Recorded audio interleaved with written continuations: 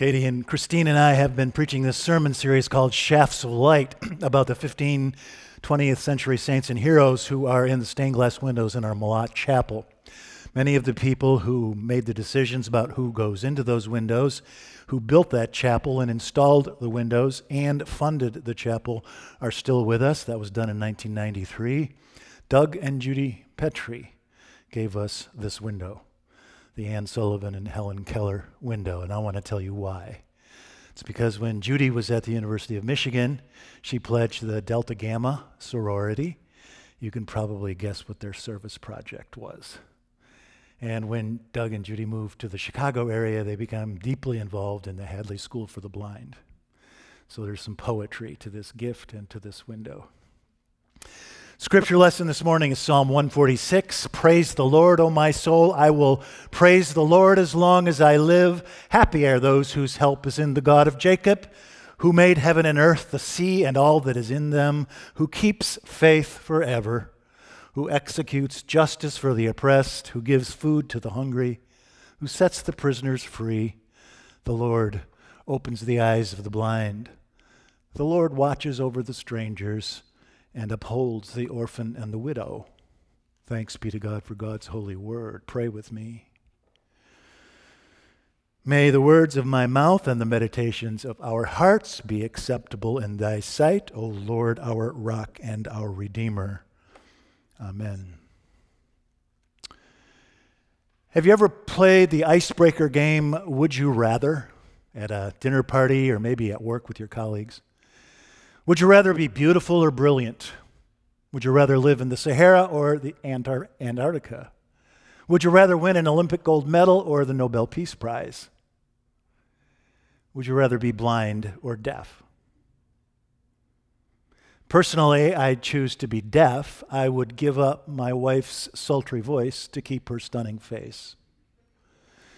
I would give up Tchaikovsky's Sixth to keep the Grand Canyon. Psychologists tells us that 80% of what we learn and 80% of what we remember comes to us through our eyes. This is true only for sighted people, obviously. But what if you are both blind and deaf? Human beings obviously have 5 senses, 5 gateways to the outside world, but you could do without 2 of them without too much trouble, right? If you lost taste and scent, nobody would even know you were lacking those 2 senses unless you told them. But the other 3 are integral to our full participation in human life, right? Touch, sight, and hearing are crucial to how we participate in the world. What if you could neither see nor hear? Now, you probably know that Helen Keller was born in 1880 in Tuscumbia, Alabama. A perfectly healthy child, in fact, a precocious one. She spoke her first word when she was 6 months old, water. But then at 19 months, she was struck by a severe fever that almost killed her and robbed her of her sight and hearing. To this day, doctors don't know what afflicted her, but the best guess is that it was meningitis. And so for the next 5 years of her life, this isolation of deafness and blindness turned Helen Keller into a wild, unruly, angry child with no manners and frequent tantrums until the woman she would always call my teacher came into her life. If you're curious about the life of Helen Keller, you could read her charming autobiography, The Story of My Life. It's about 100 pages long. You could read it in 2 hours. Or you could use those same 2 hours to watch the film The Miracle Worker. Anne Bancroft as Anne Sullivan won the Academy Award for Best Actress in 1962. Patty Duke won the Academy Award for Best Supporting Actress in 1962. The movie is based straight on Helen's own story, so it accurately and beautifully tells the harrowing story of how Anne tried to teach Helen the names of the various objects in her world by finger spelling them in her hand, right?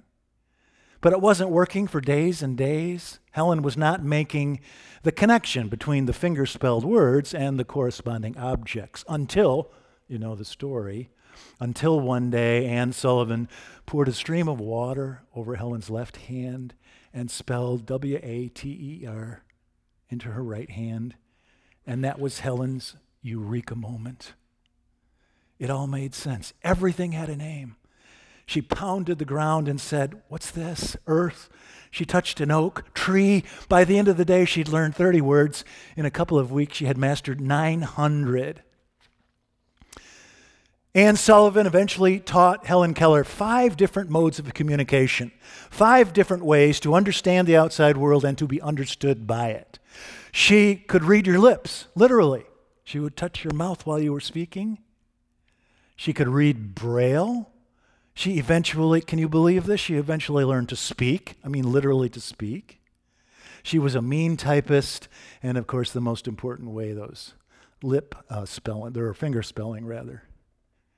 In 1904, she became the first deafblind graduate of Radcliffe College at Harvard University, cum laude, Phi Beta Kappa. Then she spent the rest of her life traveling the world, speaking up, literally speaking up for deaf and blind children and other differently abled children. In 1920, she was one of the co-founders of the ACLU. Now, this is neither here nor there, but do you remember several years ago when each of the 50 states minted its own distinctive quarter to feature something special about that place? You can probably guess who's on the Illinois state quarter, but do you know who's on the Alabama state quarter? It's the only quarter with Braille. Isn't that wonderful?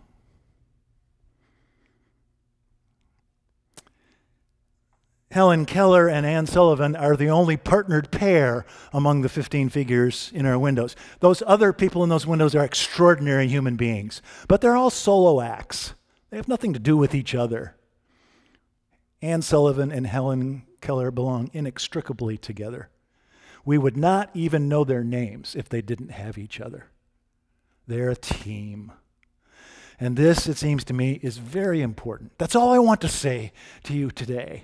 That in order to overcome the slings and arrows of outrageous fortune, we just need 2 of God's most precious gifts. We need our own stubborn resilience, our own stick-to-itiveness, and we need a friend who knows something and won't quit.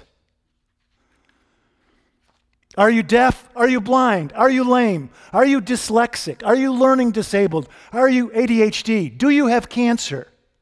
How can you use your hindrance? How can you use your differentness to reach out to some isolated soul stumbling around in darkness and silence, lost in a dark wood alone? How can you use that difference? Now, I'm not trying to put lipstick on the pig of whatever ails you. I'm sure it really is an obstacle in your life. But there are times when a deficit, what we perceive to be a deficit, we can use as an asset to reach out to some other human being. Annie Sullivan suffered an eye infection when she was a child and was practically blind for the rest of her life. She started her life in a horror show of an orphanage, an abusive orphanage. But then at the age of 14, she convinced the state authorities to move her to the Perkins School for the Blind in Boston. But that was only marginally better because when she got there, she was 14 years old, practically blind, illiterate. She could neither read nor write. She was dressed in rags, and she had never learned the courtesies and niceties of polite society. And so she was mercilessly mocked by her classmates at first at Perkins, but she was just as stubborn as Helen Keller, and she persevered. At 20, she graduated as the valedictorian of Perkins, and in her valedictory address, she said to her classmates, "Friends, let us set ourselves to find our special calling, because every obstacle we overcome and every success we achieve brings us closer to God and makes the world look more like God would have it." Wow. Do you think Annie Sullivan found her special calling? Because you see, it was her very experience of loneliness and blindness and exclusion and exile that made her jump at the chance to travel from Boston to Alabama and take a little six-year-old deaf-blind girl by the hand, literally by the hand, and lead her slowly and surely out of the isolation of her darkness and silence. You know St. Francis's famous prayer, right? Lord, make me an instrument of your peace. Lord, make me an instrument of your peace. What if What if it was precisely our affliction that made us the right gadget that our glad God can use to gain God's good goals?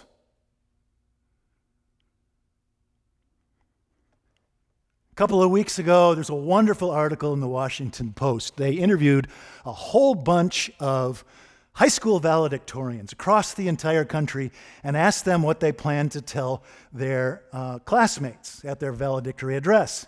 Grayson Catlett was the valedictorian at Central High School in Chattanooga, Tennessee. He's headed for the University of Pennsylvania this fall. He said he planned to tell his classmates, "We've had a hell of a year.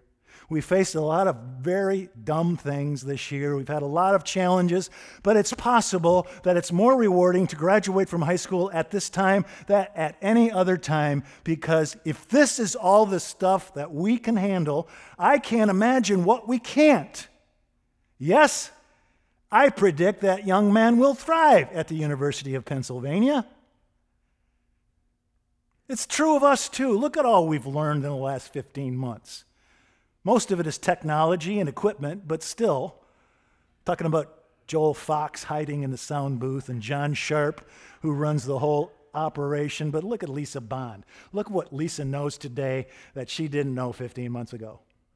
She's even more brilliant today than she was 15 months ago. Psalm 146 says, "Happy are those who take refuge in the God of Jacob, who executes justice for the oppressed, sets the prisoner free, and opens the eyes of the blind." Now, where have you heard precisely that vocabulary before in another place? Could be that Psalm 146 is the inspiration for Jesus' own first sermon at his hometown synagogue in Nazareth. "The Spirit of the Lord is upon me to preach good news to the poor, release to the captives, recovery of sight to the blind, and freedom for the oppressed." Now, sadly, God never did open Helen Keller's blind eyes or unstop her deaf ears, but could it be that God in fact did open her eyes and unstop her ears by dropping into her life at just the right moment Annie Sullivan, who taught her 5 different ways to communicate with the outside world, to understand the world and to be understood by it. 5 different, that's way more methods of communication than you and I have mastered. She really was a miracle worker. And so my prayer for you this morning is that God will grant you 2 of life's most precious gifts: your own unflinching, invincible resilience, and a friend who knows something and just refuses to quit.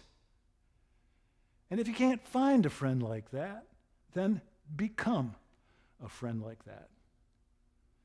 In the name of the Father, and the Son, and the Holy Ghost. Amen.